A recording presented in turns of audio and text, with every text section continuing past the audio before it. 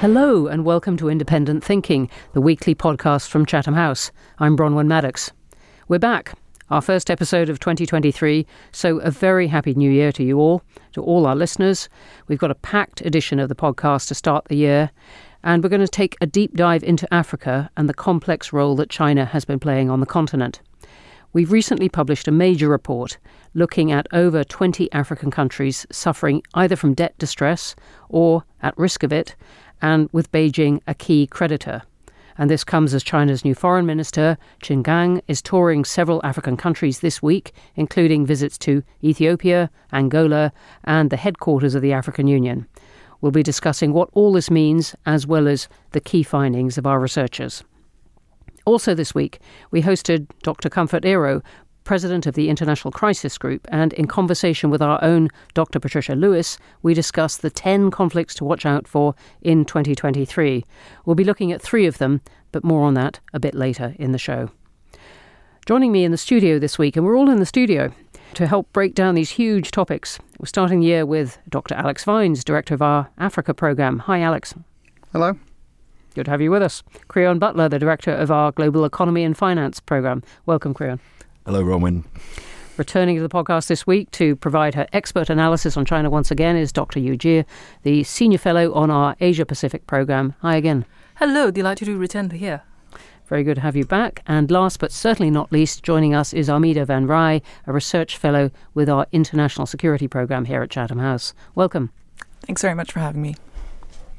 Great to have you all here. Let's start with the Africa report, as I said, that we've just put out.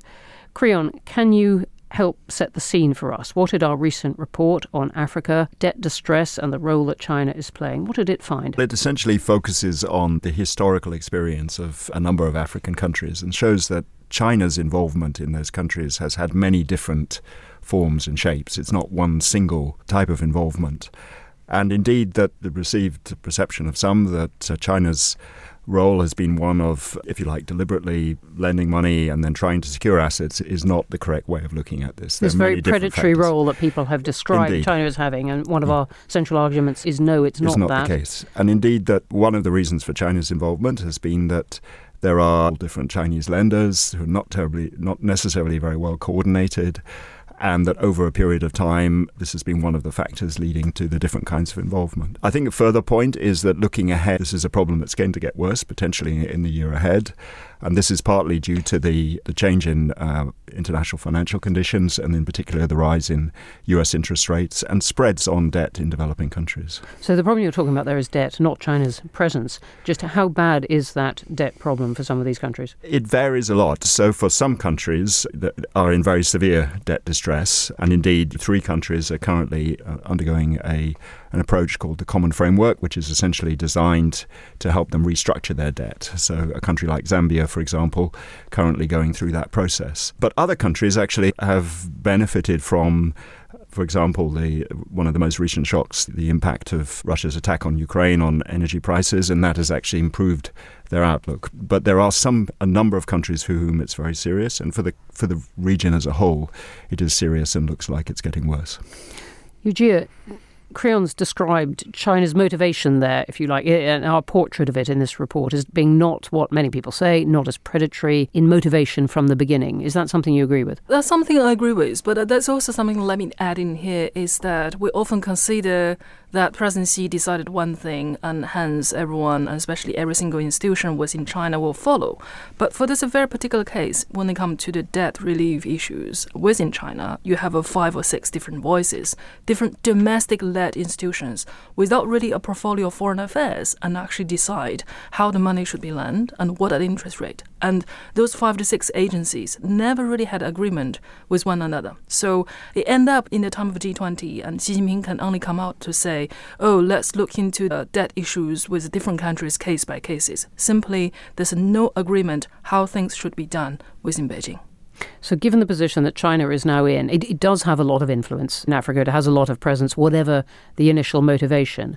How do you expect it to use that influence? I think it's quite again, China's in conundrum in here. On the one hand, they have all these millions of investment and the development assistance towards those countries. But on the other hand, the country itself also facing a domestic economic downturn, and whether China will be able to sustain that level of debt relief, and also whether China will be sustain that level of development assistance towards those existing countries. And I'm very much in doubt. Whether it can, and do you think it wants to? It has no choice, really, because it's almost once you start it and there's no way you can return. It's almost like you have different eggs and put into one omelette, and you can't return those omelette into one egg. Yes, influence and power cut both ways. They turn into obligation quite quickly. Alex, I would love your perspective on this, of how much of a problem debt is for these countries at this moment. So look, China's investments peaked in 2016, so they've been on the decline since then. Our figures are that about 12% of Africa's private and public external debt is held by China's lenders in December 2022. So let's put that into context, that for a number of countries, this is a big problem. Creon mentioned it, Ethiopia in particular, which we didn't look at in depth in the report that we're talking about. But others like Angola have had a get-out-of-jail-free card because of the improvement of commodity prices. So actually, Angola had negotiated not a particularly good deal with China under a low oil price scenario. But now that we're $85 a barrel or so at the moment, 90, it's actually helping Angola a great deal. So the question, I think, for China is where will its priorities now be going forward? And what it is seeming to do is to lend to countries that we would, at Chatham House, regard as less risky in terms of lending. So the countries like are better governed, they've got better institutions, Senegal, Côte d'Ivoire, for example, and often the lending is in a more competitive situation, so there's more checks and balances too. So this is a departure from the old pattern that we saw. So China is definitely repraising its portfolio and has been for a couple of years. The current visit of the foreign minister, Zhang, it's interesting. I was just going to ask you. Okay. It's interesting that yesterday in Addis Ababa, he said there's been no debt trap strategy by China. Not only that, but there's a partial cancellation of the Ethiopian debt. So we know the Ethiopian debt more or less is probably around 14 billion, but this is the problem that we all three authors had. There's not a hell of a lot of transparency. And so getting the quality data on this is really difficult. And that's part of the problem, which I think China has put on itself, because therefore you have all these conspiracy theories about debt traps and other things, because the figures are not easily available. And that, I think, is a key part of learning for Beijing, I think, moving forward also. The key thing is that Jingang doesn't have those numbers, because those numbers are controlled by the People's Bank of China, the central bank, which has the number. So I think that's also partially to do with the power parity within the Chinese political system, that foreign minister quite often not to be seen as someone who can directly report to the president. But Alex, what would you say if people said, look, this report is painting a very sunny picture of China's motivations in this? What does it intend to do with the financial relations it has with these countries? Is it in competition for influence with the US? So obviously there is a competition, and both the US but also Europe with its Global Gateway Initiative, these are all competing initiatives now to compete with China's Belt and Road Initiative that we've also talked about a lot at Chatham House. And yes, I mean, we're trying through this report to balance the debate, but we're not saying that China is altruistic in any way at all. And the small country of Djibouti on the Gulf of Aden, it has suspended its repayments to its two main debtors in December. One is China, the other is Kuwait. But we think that also there may have been deliberate debt entrapment of Djibouti because of its strategic location. China's got a military base there. A lot of other countries do too. But it's its strategic location. So I think it goes back to Creon's point that China looked at each country on a case-by-case basis. It was messy, as Cherry has mentioned, and China is learning from its mistakes. I actually personally believe that China unwittingly has got itself into a debt trap in certain countries because of its messiness and the disorganization that we're discussing on, and is actually a bit traumatized about it and trying to get out of it. The one thing that we do see in every negotiation from Chad to Zambia to Ethiopia is that Chinese debtors want to be repaid first. But hell, everybody wants to get that money back as quickly as they can. Yeah, we're all nodding. Creon was nodding particularly vigorously in this. Where's the US and international institutions in all this? I think it connects very much with what Alex was saying, that one of the key other developments that's been going on has been China's increasing engagement with the traditional multilateral approaches to tackling debt distress. Very significantly, in the autumn of 2020, China agreed to something called the Common Framework, which was essentially to look at the way the Paris Club traditionally deals with countries in debt distress and actually to apply that to a number of countries with Chinese cooperation. This would be overseen by the IMF and the World Bank. And the three countries that are in this, Chad, Ethiopia and Zambia, are under this kind of process. Now, the really interesting thing is that I think it was quite an achievement to get China engaged in this because it was an alternative to their traditional way of looking at things, which is we'll do our own separate deals. But it has proved taken a very long time to develop. And there are different views about whether ultimately this is actually going to be successful because it's just all about China organising itself internally and also resolving some of the existing issues as to how it will proceed, or whether ultimately they're actually not going to see the benefits of this multilateral approach. And I think this comes to the US point because the US very much wants, in a sense, a traditional approach to tackling these debt issues. And the argument we make in our paper is essentially that it's in both, if you like, the West's interests, in the African countries' interests, crucially, and in China's interest, that this multilateral approach is given the best possible chance of success. Thanks for that. Amida, I wonder if I can bring you in on this on a slightly different tack, but still on this question of competition between powers, if you like. And you've been looking at whether the continent is a theatre, if you like, for middle great power competition. What's your take on that? Yeah, so I'd caution a little bit against overemphasizing the continent being a theatre for great power competition or this resurgence of great power competition on the continent, because I think we may not have called it as such or considered it as such in the past, but the Belt and Road Initiative was launched in 2013. Fine, its investment has soared since 2016, as we just heard, but these powers have been playing on the continent for the past decade, if not longer. I think what is interesting regarding the wider context in which this is playing out, which is, of course, Russia's invasion of Ukraine, is that Russia's engagement on the continent is very much about offsetting the impact of the war in Ukraine. So it's trying to offset the impact of sanctions. It's trying to ensure that it is not isolated on the world stage. Mali is quite a good example of that, where it has effectively, France launched a major counterinsurgency operation about 10 years ago called Operation Back. That was at one point the largest deployment of European troops in the Sahel. They completely withdrew from that at the end of last year, and Mali has now turned to Russia to provide security guarantees. And that's a very clear, stark choice between we don't want you anymore, instead we're going to turn to Russia and Wagner, its associated security firm. So I think that does point to a question I would say that Mali is a bit of an outlier, and I think most African states take more of a nuanced approach to the way that they conduct their foreign policies on the international relations stage. But I think there is also this point around great powers or middle powers can seek to project whatever they want in Africa, but there's also this question whether countries in Africa are open and recipient and willing to engage on that front. And it's very much, this is really an emphasis, something I'd like to emphasize.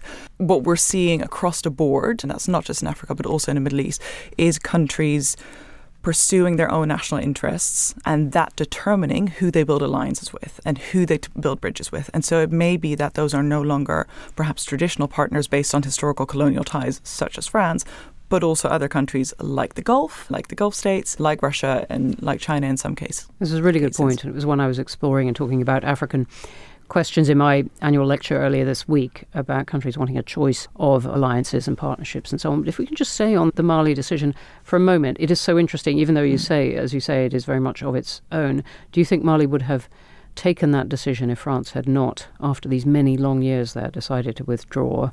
And what does Russia do to solving the problems of the threat of terrorism and instability there? Yeah. So the question of does Russia fill a vacuum or do they play alongside is a really interesting one. And I think that's very much case-by-case dependent.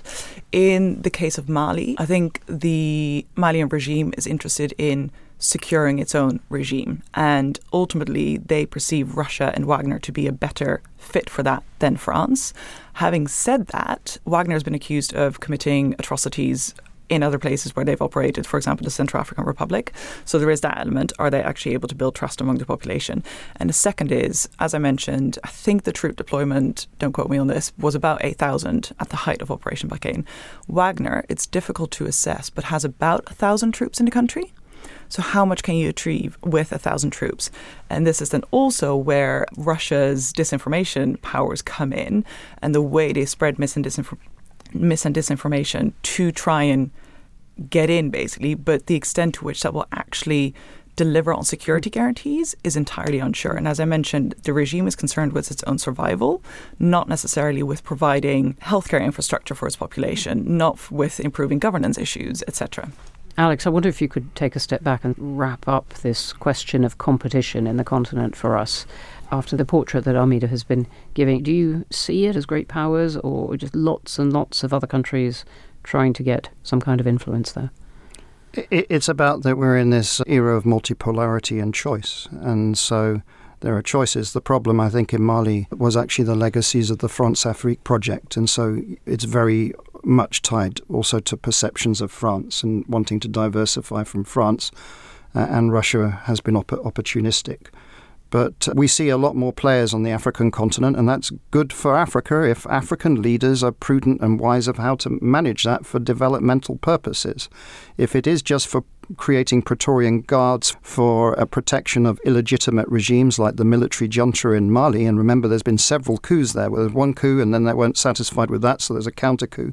Same pattern we've had now just next door in Burkina Faso. That's not going to help stabilize or provide any public goods. And that's the trouble, I think, in parts of the continent, that these partnerships are about regime and narrow elite protection and are not sustainable long term. My own prediction for Mali is that we're going to have another coup. And there might be a swing back towards the West of some sort, not to France in the way it was, but that's what I think we will see. So just to end on a slightly more positive point, if you like, we were talking, you and I, about the case for the African Union being brought within the G20, becoming the G21. Just tell me your thoughts on that. So unusually, one area of consensus is that all the permanent five support the idea of the African Union joining the G20, so it'd be G21. The EU has also come out and supported this. So let's see what India does under its presidency. But there seems to be pretty much global consensus that would be a good thing. And I think it's a recognition internationally of the growing importance of Africa and its countries, and also the growing assertiveness of Africans to be in the international system.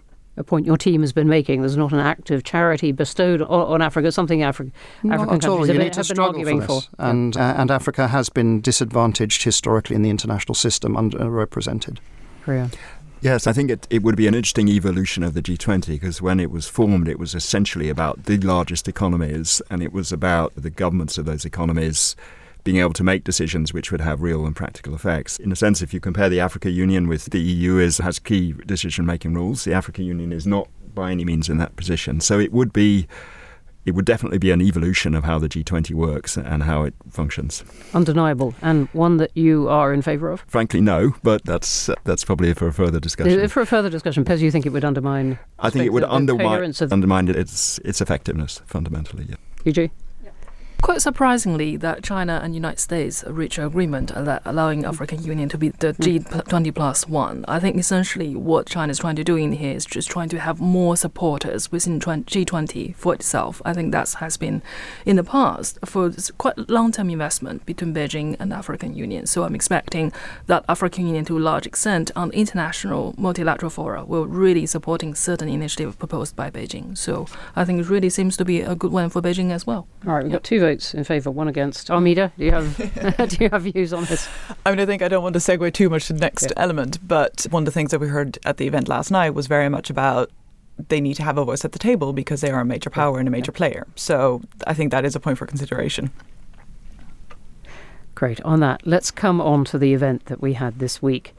And it was with Comfort Iro, the president of the International Crisis Group. Here's a clip from it.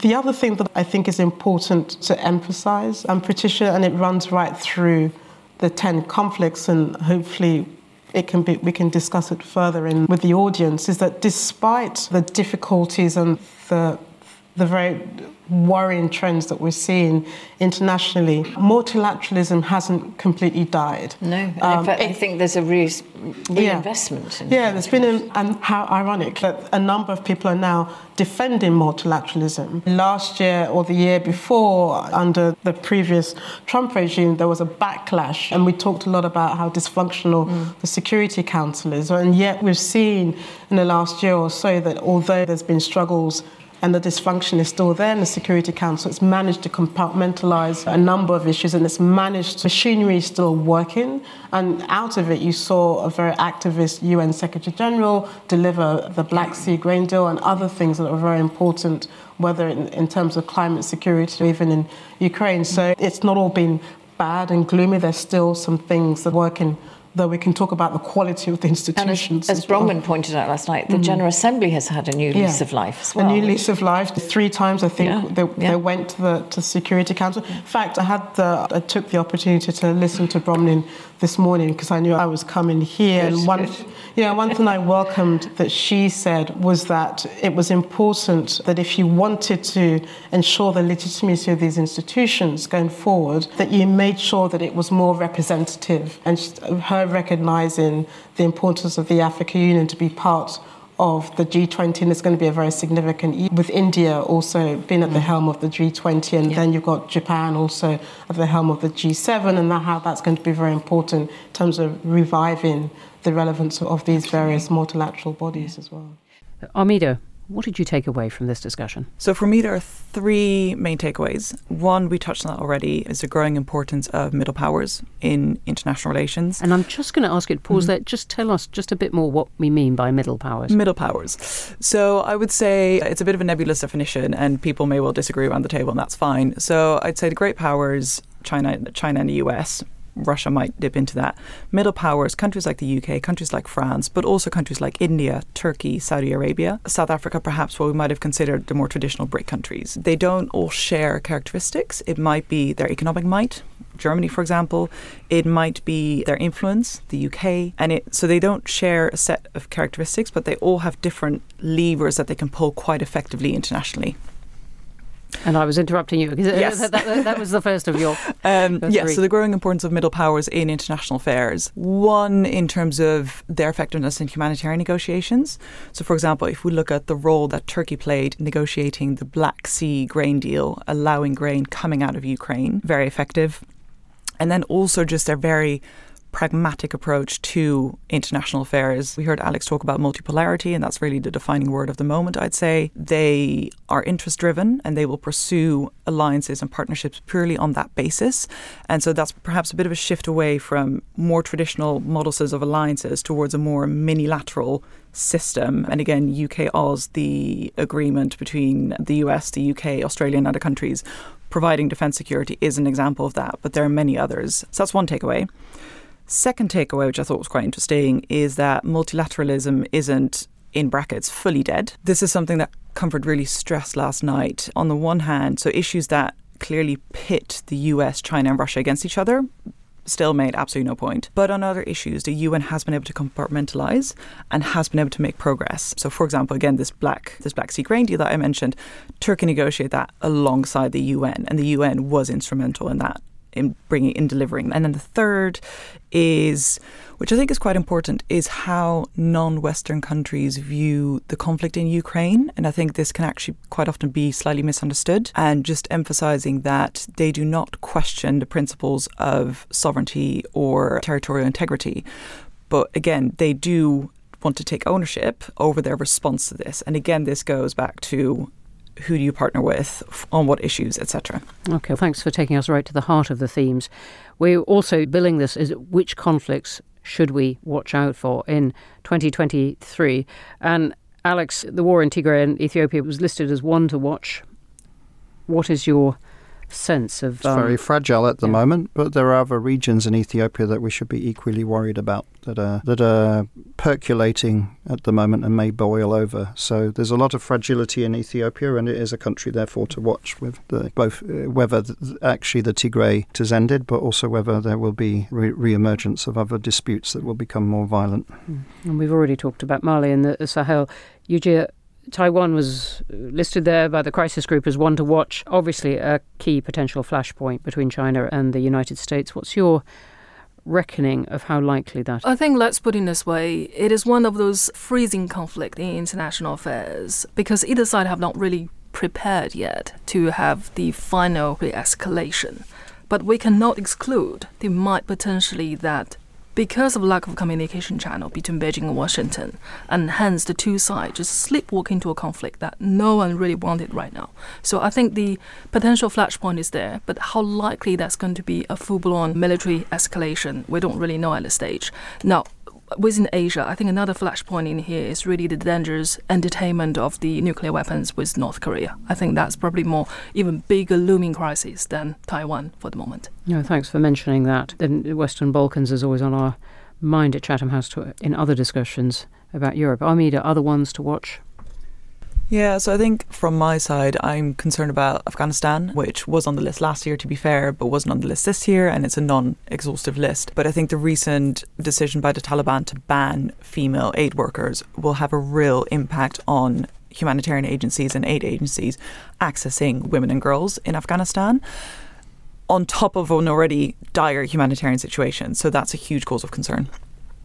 And Creon, just give us a sense of your take on the global economy, the background to all this year. We have this extraordinary kind of combination of the legacy of the pandemic, and as we can see in China, this is still a very substantial impact on the global economy. But we also have on top of that the impact of Russia's attack on Ukraine and everything that's followed from that. I think the interesting thing is we're already beginning to see, if you like, the global economies respond to this, to adjust to this. There are policy responses from the central banks in terms of tackling inflation, and I think for the broader picture, people are suggesting that we may well be at the peak in terms of that, and that what we will see going forward is a reduction in inflation. There's a key question about how long that's going to last and how long it will take to get the kind of inflationary impetus out of the economy. But I think broadly it may well be that this first 2 or 3 months of this year is, if you like, the worst point. Now, there are other ways. That begins to sound optimistic. There's obviously a big debate at the moment about whether central banks will begin tilt away from focusing so much on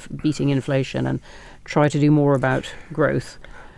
Yeah, they, as a central banks will argue that unless you actually deal with inflation, you can't have growth. So ultimately, it's a question of a judgment about have they done enough to deal with the inflation problem, and therefore they can stop at this stage or pretty close to this stage, or do they need to do more in order to squeeze the inflation out of the system? That's the key judgment a number of them are having to make at this point, and it will differ from one country to another, which could lead to some volatility actually between countries as they have to. Japan is in one situation, the UK is in another, Europe another, and so on. And European countries in different ones from each other, all grappling with these things. So it's not a particularly easy or cheerful backdrop. But I would share that view that ultimately you have to deal with the inflation threat before you can, and then the growth issue. It's way beyond. It's central banks have a role, but there's far more to do with that, particularly around our own UK issues to do with productivity. There's a vast range of policy issues necessary to address that. The Prime Minister is desperately trying to turn the conversation to growth and productivity, but has still got to combat the strikes. But we're not going to bring it all back home. Amida, last thought on this. Yeah, if I could just add, we've mainly talked about conflicts with geopolitical global ramifications, and that's right because they have the biggest impact. But I also just want to stress that doesn't mean that countries who don't perhaps have those implications, that the situation for the populations in those countries isn't any less dire. Think of, for example, of Myanmar, but there's a whole host of other countries that we haven't even touched on, but that doesn't mean that we should forget about them. Yeah. It is an extraordinarily difficult time to run a country and try and help people there. Thank you for that. I can't say that we're ending on the most cheery note to start the new year, but we will try and find some points of optimism in the months to come. Big thank you to my guests, Alex, Creon, Armida and Yujia, all of whom are regularly in the media and whose writing and research you can find here at Chatham House and publications around the world. And you can find all of our podcasts on Apple, Spotify, all major platforms, as well as through our social media channel. So do and follow and subscribe to us, and please do leave us a review, as it really helps us, just regardless of what that review says, I have to say. To read more from all of our experts, or to find out more about our events, or to become a member, which we'd love you to be, don't forget to visit our website, chathamhouse.org, and you can follow the continuing work of all our programmes, including those on Africa, finance, Asia Pacific and security. I also gave my first annual lecture this week as Chatham House Director and talked about the challenges for this year, including some of the ones we've been touching on, the response to the Ukraine invasion, how the world responds to China, and how to put more life, a new kind of life, into multilateral agreements. Do have a look at that. That's on YouTube and Twitter. That's all for now. Stay tuned to all our channels next week, where we've got more in our series on the Nigerian presidential elections. We have Peter Gregory Obi, we have Rabiu Musa Kwankwaso, and Alex Vines is going to be chairing all those, and our Africa presidential election discussions have been very lively so far. Do come and listen to those as well.